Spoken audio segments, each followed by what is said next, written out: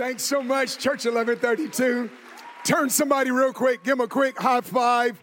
Tell them, I'm excited, but I'm about to get worse. Come on. Just tell them, I'm excited, but I'm about to get worse. Awesome. Man, you know, I was mentioning first service, I love to come to this church for many reasons, and one of them is that, man, Pastors Dustin and Jamie are just so special. They're such dear friends to Krista and I. My wife texts me. She's watching. Hey, boo. So she's watching right now. But I love this because, for that matter, with the entire Bates family, we're eclipsing 25 years that I've known them. I mean, like he was in kindergarten, I was in high school, but no, I'm kidding. Like, we're both a little bit older than that, but it's just amazing. The other reason is I get a chance to be with you guys because I love the hunger in this house. Chris and I brag on you guys. Anytime we're invited back, we consider it honestly an honor and a privilege to be with you guys. And then third of all, I really think that you guys are going to spearhead something so significant. You guys aren't just a church for a city. You guys are a regional, yea, even national voice. What is going to come out of this house, I really believe is going to affect literally so many different companies, policymakers, families, the next generations, pulpits, on and on and on. So I am thrilled to be with you guys. The Collins, love you guys. You guys are super awesome as well. I am going to dive right in this. My name is Sean. I love Jesus, and I love you. That's kind of my intro right there. You know, I woke up one day, and many times, and I don't know if you're like this as well, that sometimes you'll hear God clearest in the morning or in the shower or something like that, usually before you get all these things on your mental to-do list. And I woke up one morning, and I just heard the phrase, ignorant of their placement. And I felt like the Lord, I knew he was speaking to me about something. And the bottom line is this, is that when you're ignorant of your placement, you will be somewhat oblivious to your assignment. It was a popular little meme, a GIF, whatever you would call it, little girls dancing, and I think a mama put it on TikTok, and she understood the assignment. Proof that you understand your assignment is you're not ignorant of your placement. The best way I can illustrate that is many years ago, emphasis on many, I was graduating out of high school, and I wanted to major and get my degree in computer engineering, which I did. So I chose this university. At that time in California, there were a lot of schools that could get you electrical engineering, and you could get computer science, but there were some schools that began to merge the two disciplines together. Now you could practically find them everywhere. So it was California Institute of Technology. I wanted to stay in California. USC, University of Pacific. University of Pacific, in proximity, was closest to where I grew up in the Bay Area, Oakland, California. So I could go back home, get my grandmother's home-cooked food. I could wash my clothes. Come on, somebody shot me down. You in college, you want to stay a little bit close.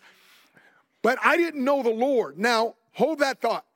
My grandmother would get radically, dramatically saved, but ever since, even in her backslidden stage, my grandmother would have this time of this word of the Lord would come to her, and she said, boy, you're going to be a preacher. Boy was an affectionate term. She's from the South, right? Like Dumas, Arkansas. She said, boy, you're going to be a preacher. And in my head, I didn't know the Lord. I wasn't necessarily raised to know God. I was raised not to know God, but I was like, no, I'm not going to be a preacher. I'm going to be a hooper. I'm going to play some ball, right?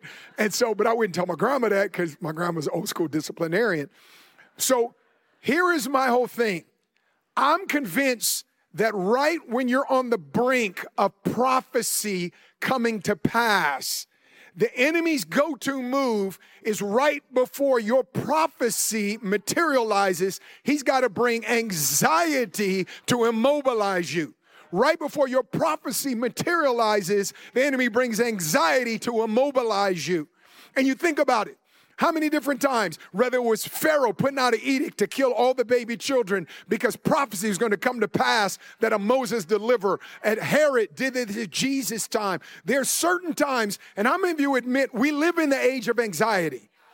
Hey, come on now. Pharmaceuticals are making hand over fist dollars because they're prescribing anxiety meds. They say as a result of the pandemic and post-pandemic, and we're in a time of wars in the Middle East, wars in the Ukraine, you've got inflation that is at like 20, 25-year high, price of gas, craziness, folks just getting guns and going in malls and different places and shooting, there is this thing that they say, American Psychiatric Association, they said two things. Number one, and I'm paraphrasing, ambiguity, if you want to know the cause of anxiety.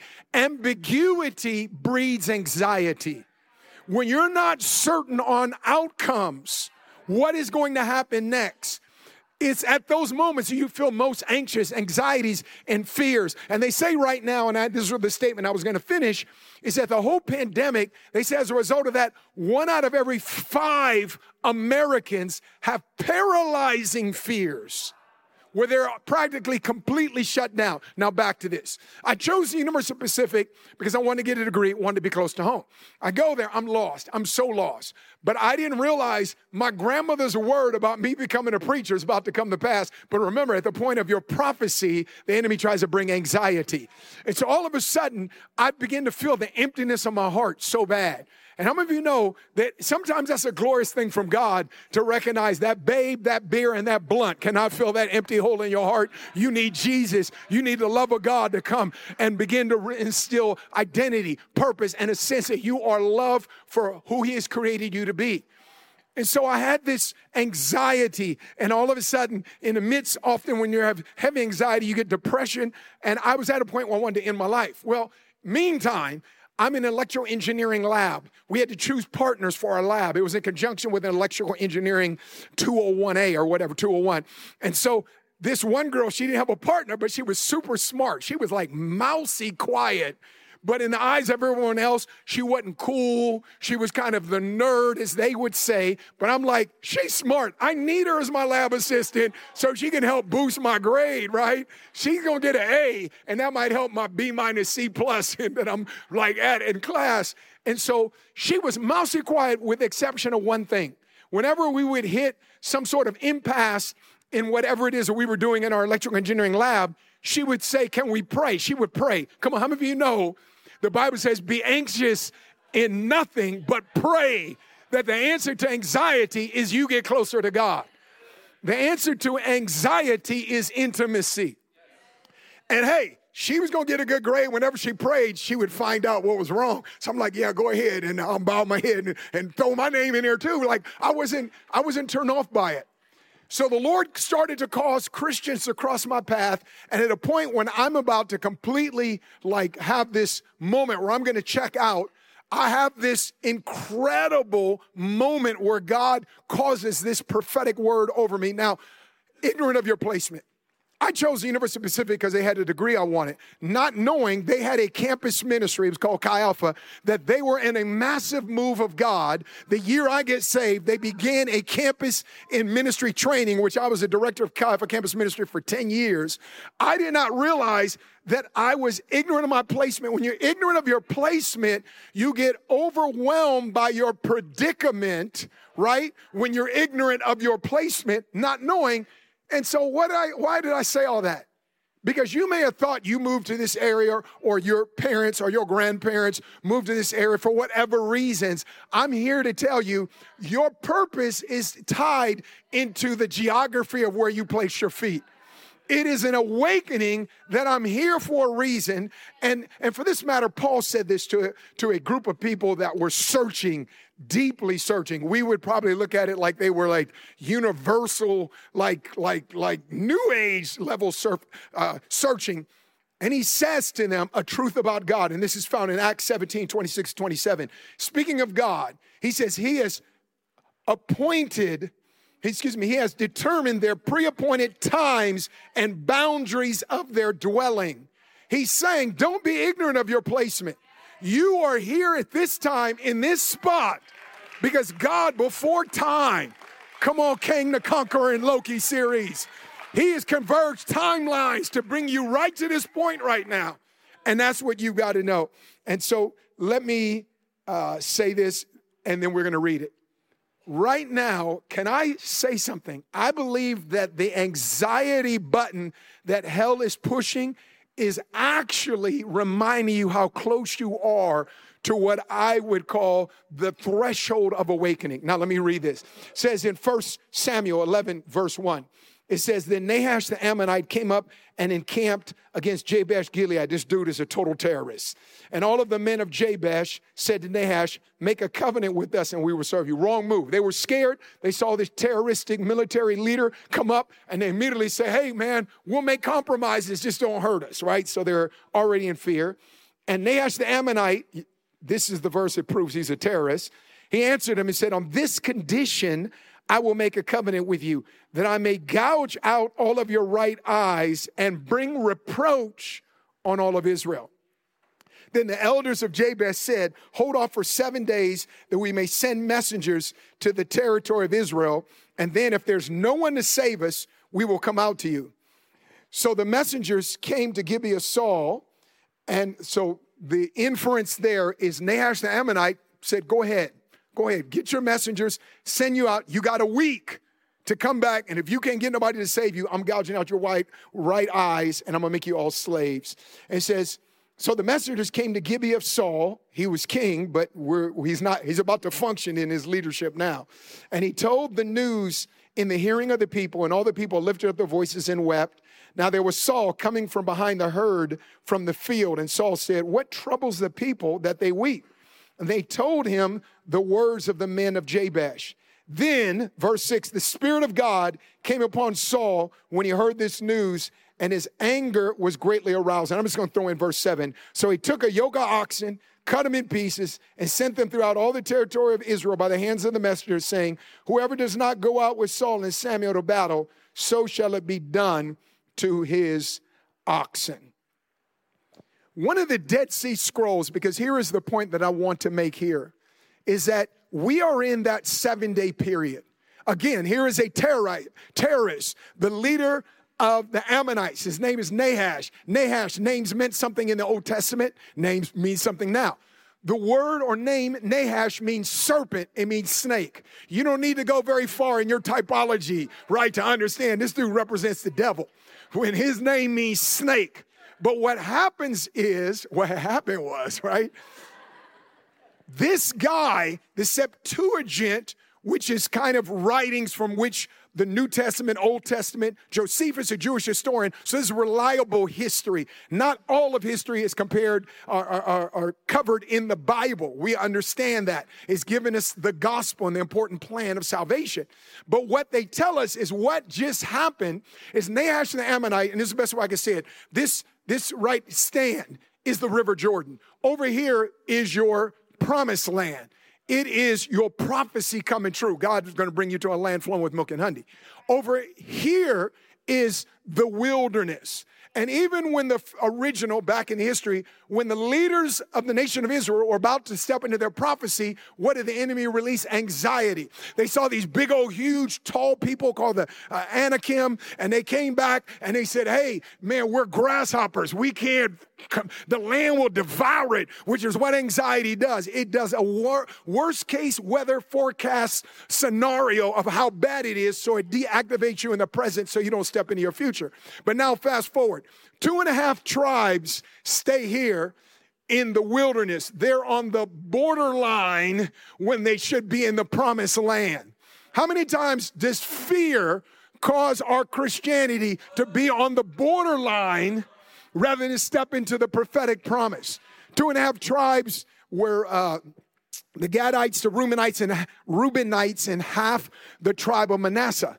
So here is what the Septuagint said. And I'm giving you a lot of history, but here's the point. Nahash the Ammonite began with these dudes because the enemy is always going to, you've seen them animal shows, the lion is going to kill the deer to separate it from the herd. So the enemy wants to get you out of fellowship. He wants to go and get you. And again, I'm all for watching online. I know people watch online. But if you could get in the house, come on, somebody. There's something more to your Christian experience than sipping a latte, having a sofa saint day. Come on, somebody. We need you to get with the community of faith. I'm just saying, all right? I'm just saying. So Septuagint history tells us Nahash had already gouged out the right eye of these 2.5 tribes that were on the borderline and wouldn't have happened to you at this point had you been in the promised land.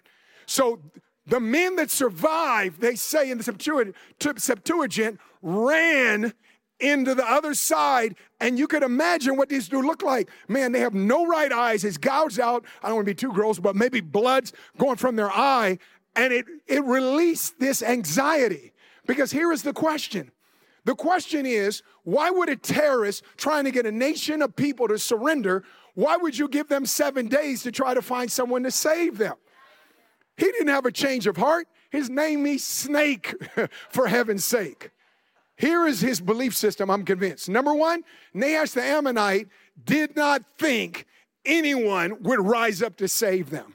The enemy makes a mistake that thinks that nominal Christianity will keep us all kind of just in this just get by, just do enough, kind of have a little bit of Christianity, a little bit of the world in us. He does not calculate that there's going to be a church 1132. Come on, where somebody is going to have an awakening to what it is that God has put them on the planet to do. He underestimates what God can do in one moment of encounter with people. Number two, the second reason, I told you the first reason why he would give them 7 days. Why would a terrorist give you 7 days to find someone to save you? Number one, he doesn't think anybody save you. Number two, follow me. 7 more days of you sitting underneath dread and anxiety would make you more weakened at the end of the week than it would at the beginning of the week. The enemy was using anxiety to his purpose. So let me just say something to you. Anxiety is not your friend.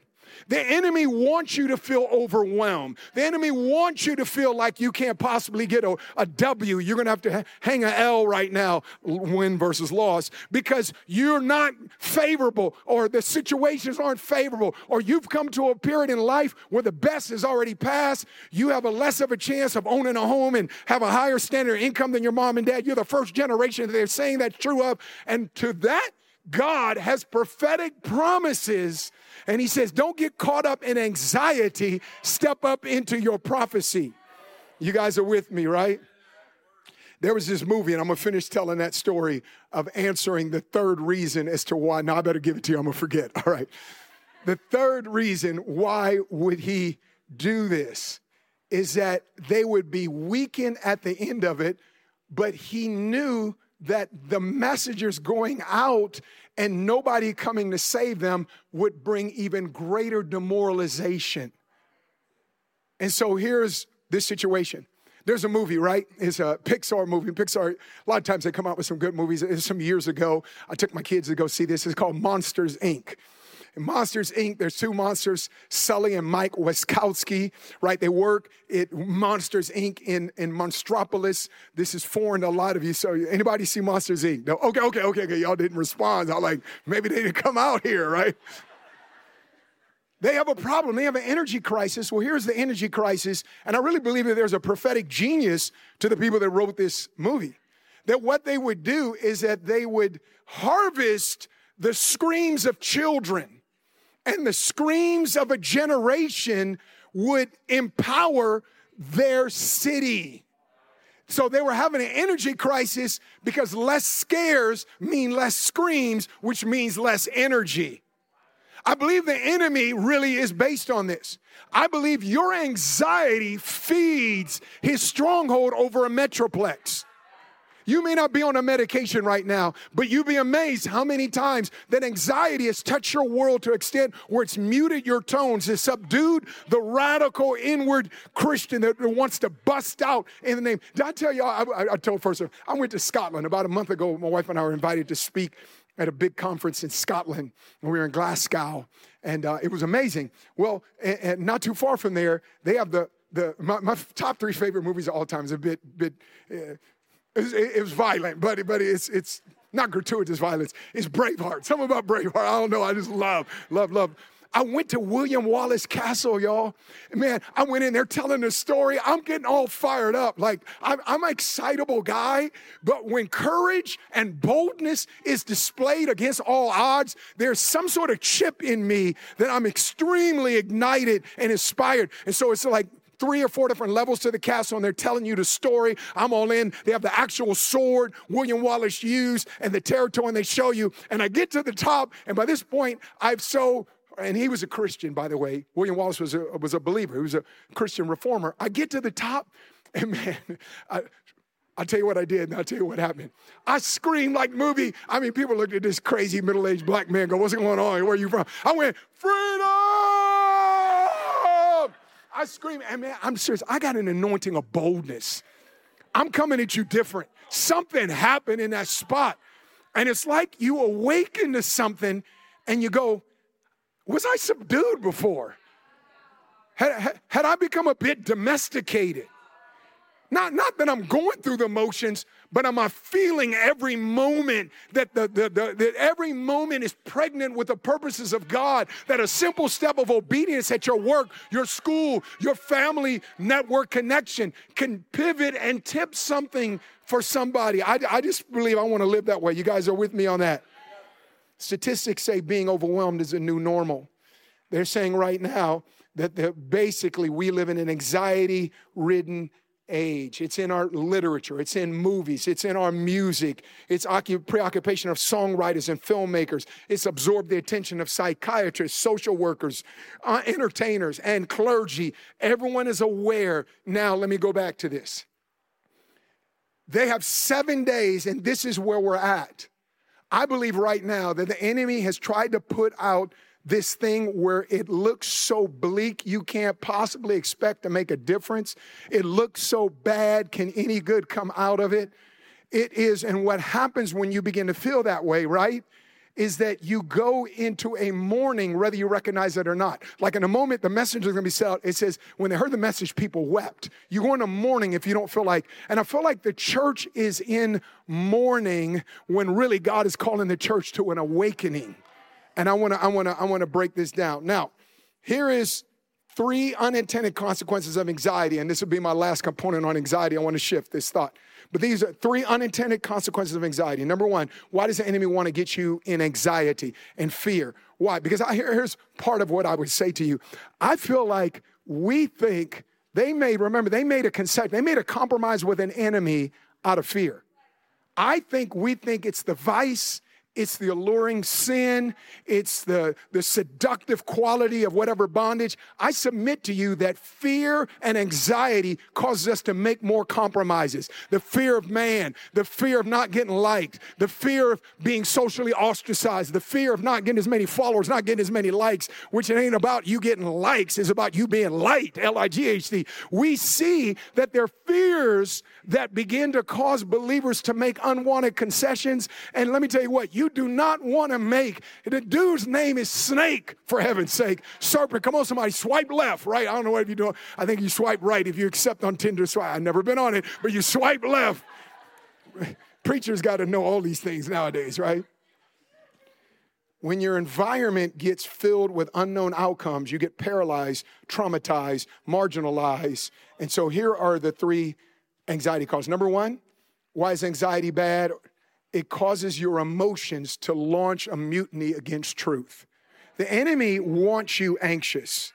The enemy wants you filled with anxiety because when you're filled with anxiety, he wants you all up in your feelings, Drake. Come on, somebody, when you need to be all up in Matthew, Mark, Luke, and John. He wants to launch a mutiny, and this is what anxious believers or anxious people do. They let their feelings trump truth, right?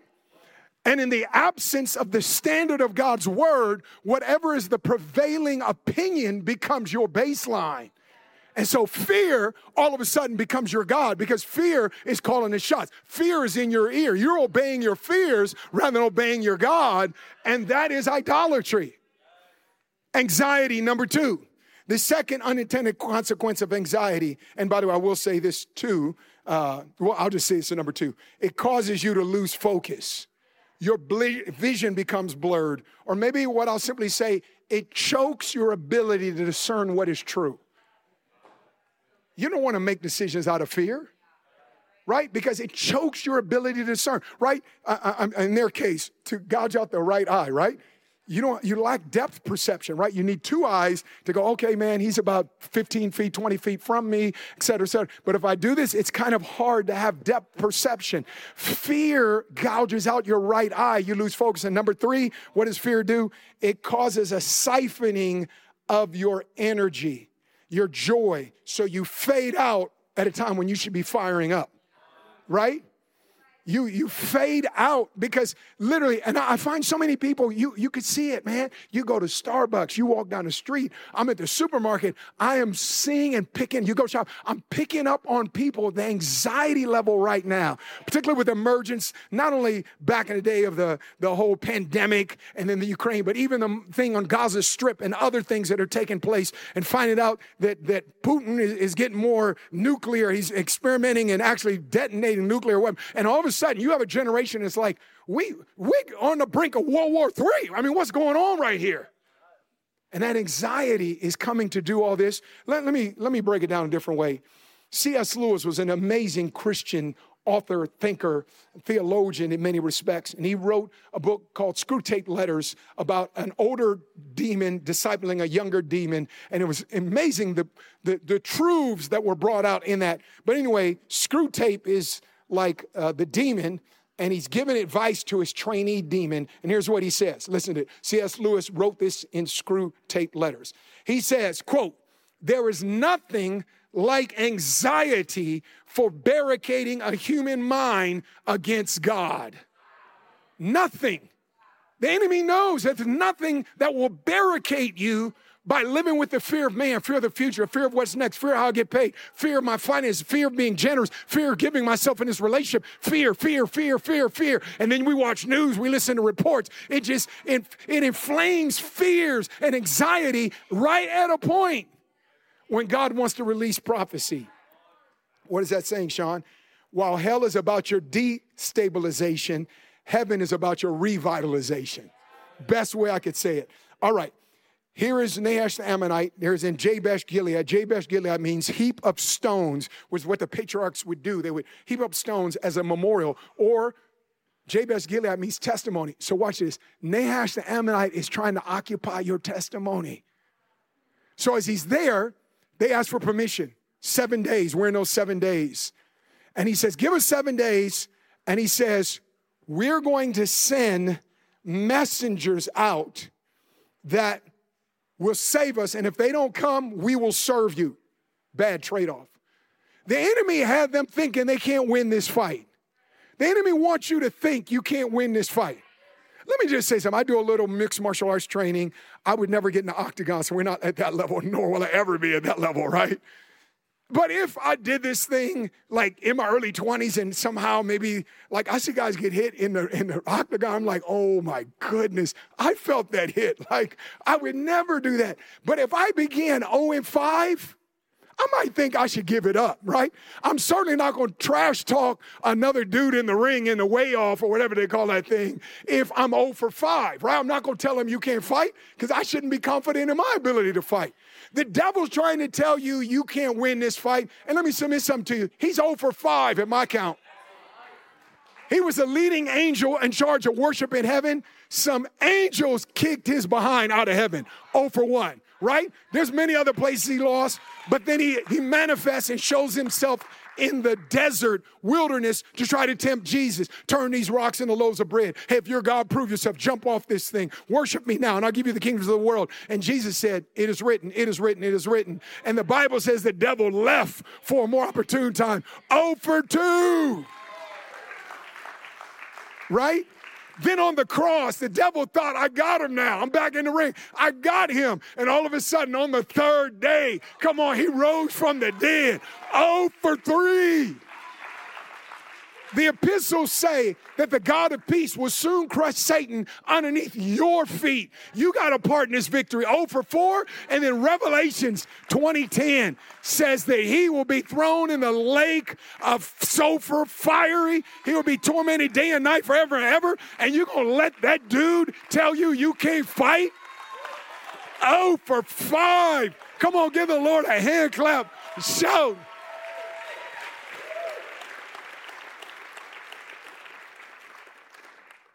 What kind of messengers would you want to spread a word if your existence and your right eye was at stake? Why did the enemy want to take out the right eye? I already pointed to one of them. You have a loss of depth perception.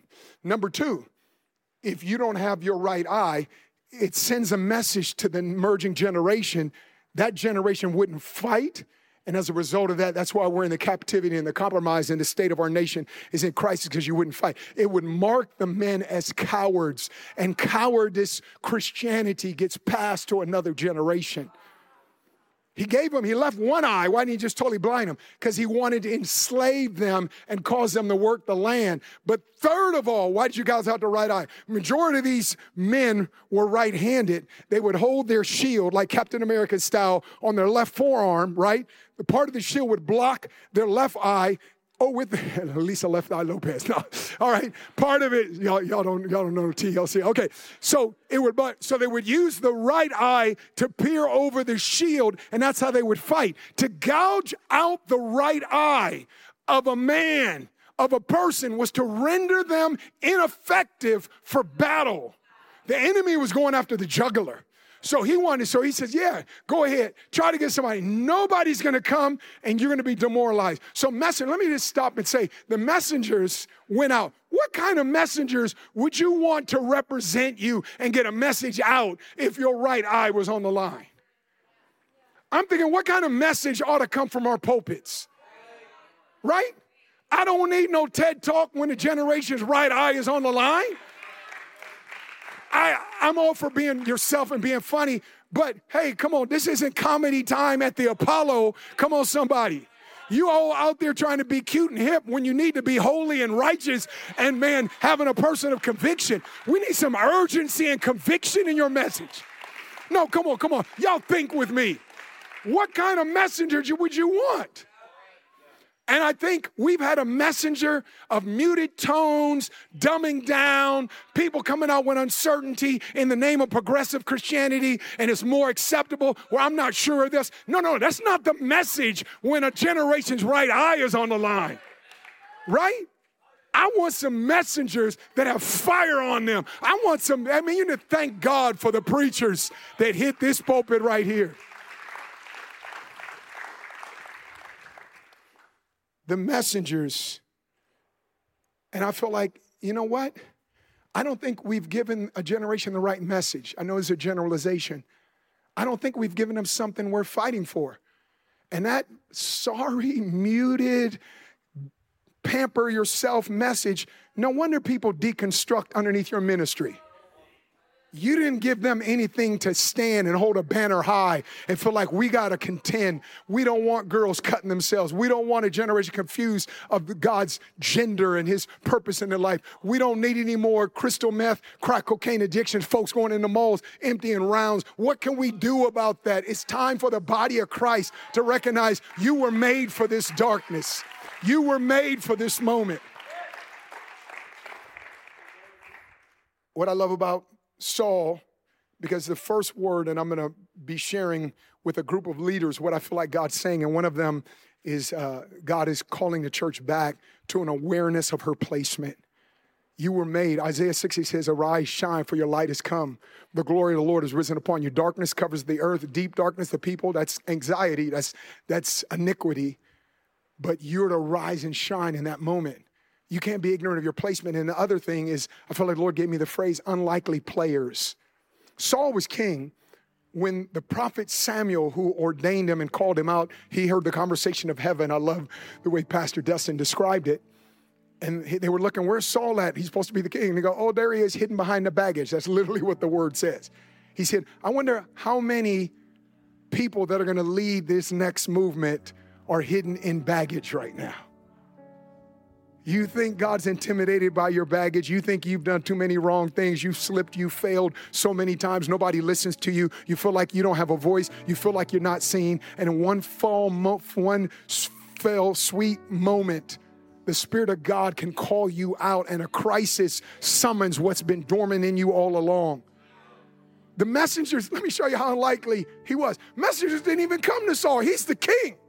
The Bible says, the narrative says, he overheard the messengers telling other people. That's how unlikely Saul was, because the dude hidden behind the baggage, you got to know experience in warfare and being a king. Many people kind of mocked him a little bit, right? But all of a sudden, the Bible says that when he heard what the messenger said, that group wept, which tells me their message wasn't right. You didn't communicate. How many of you can say the right things, but not say it with the right heart, the right spirit, the right fire in you? And I feel like it's equally spiritually criminal to have the wrong message as it is to have the wrong heart and wrong passion. And so Saul overhears it, but this is the turning point. You know, Saul is not the hero. That's why I didn't say unlikely heroes. I said unlikely players. The hero is the Holy Ghost. It says, when Saul heard it, the Spirit of God fell on him. And guess what? He became something. Let me break it down. Orthodoxy is what we believe. Orthopraxy is what we practice based on what we believe. Our lifestyle based on our convictions. We've got to develop, even in our spirit-filled churches, a different orthodoxy that leads to a different orthopraxy. Let me explain. We have a belief or theology that the Holy Spirit can come on you, you can laugh. Holy Spirit can come on you, you can cry. Holy Spirit come on you, you can fall down. Holy Spirit can come on you and you feel peaceful. And I thank God. I'm not throwing a rock. I've done all that and I need a whole lot more of that. But we don't have a theology where the Holy Spirit can come upon you and you get angry. I'm not talking about being belligerent. I'm not talking about being stupid. I'm not talking about putting people on blast on social media. 2 words, stop it. Okay, that's my 2 words for that. But I do feel like the Holy Spirit doesn't just fall on you to feel good. The Holy Spirit falls on you for you to get fed up so people can get freed up. They won't get freed up if you don't get fed up. I'm not okay with crack cocaine, drugs, the spirit of demon or suicide trying to take out a generation. I'm not okay with the ignorance of just pretending like I got my ticket, I'm going to heaven. I don't know about you. No, I can't live my Christianity like that. If I believe this thing to be true, and I do, I got to do everything with the breath I have left. I mean, I'm looking at invitations. Pastor Stephen, we got some, Pastor Lisa, we got time. But I'm thinking of things like, I don't have time for that. Like I got so many years left on this planet. I want to give myself to exactly what the assignment of the Lord is. I don't have time for that foolishness. I'm not getting caught up in that. And I actually think if I can go back to my 20-year-old self, I'd tell that 20-year-old, you don't have time for that either. It says the Spirit of the Lord came upon him and became angry. What did he do? Well, he summoned an army and he beat down Nahash and the Ammonites so bad, bro, that it says no 2 of them were together. Let me tell you what, you get beat down bad. If you get beat down so much, no 2 of you can even agree on your retreat, right? They're running scattered all kind of ways. How did Saul do that? Second miracle, we'll answer it, but the first one, Bible says he brought 2 oxen and took a sword and chopped them up. I have problems cutting a tough steak with a steak knife. I don't know if you've been in them cheap steak houses, right? This dude cut up 2 and they were alive with their hides on. You've been to a butcher shop, they got an electric saw cutting that. But he cut the male oxen, the bull. Some of you got that, some of you didn't. About 2 people right there got that. It's time to cut the male oxen. It really is, isn't it? It was the first miracle. That was supernatural. A dude shouldn't take a sword and be able to do that. But here's what he did afterward. He sent a chunk throughout all of Israel. It's like, I'm showing you messengers what you should have done. And as he sent a chunk out, Israel responded as one man. And do we have a message that is causing a generation, I'm talking about those breathing breath in their lungs, to contend that an emerging generation would have a reference point of what a move of God looks like, that they would see a new normal Christianity, Book of Acts stamp, like God is our all in all. And I'm asking you, have you received your chunk? Have you received? See, you get awakened when you get your chunk. Imagine you're there and all of a sudden he's saying, we need you to fight. We can't just get you to come and, please keep coming to church. I'm not saying that. But your Christian experience can't just be coming and filling a seat space and dropping a buck in a plate or doing an online thing and singing a couple songs and walking out. Come on, no. You're not an audience, you're an army. He sent a chunk out. Have you got your chunk? Have you got that thing that arouses you out of the apathy and the lethargy? It says now is the moment in time. I know I'm screaming. I know I'm a little pedantic or whatever that term is. I get it. But it's because of this dealing of the Lord. And I'm not going to just sit back. I'm not going to spend the rest of my days sitting back and watching darkness parade. I believe that God has ordained at the end of the night, it's Disney World or Disneyland, you sent off all the fireworks. Come on, body of Christ, it's time to send off all the fireworks. You got anything left? Let's just go for it right now. And the end of the story was an unlikely player that became aware of his placement. He just thought he was looking for donkeys, not knowing that you ditch the donkeys. That's a whole nother message. Time to ditch the donkeys. You cut the male oxen and you send out the chunks. And a guy that had no expertise became, or no experience, became an expert in strategy and war. And this is where the Spirit of God is looking. And that's the hero. The hero is the Holy Spirit. Would you bow your heads?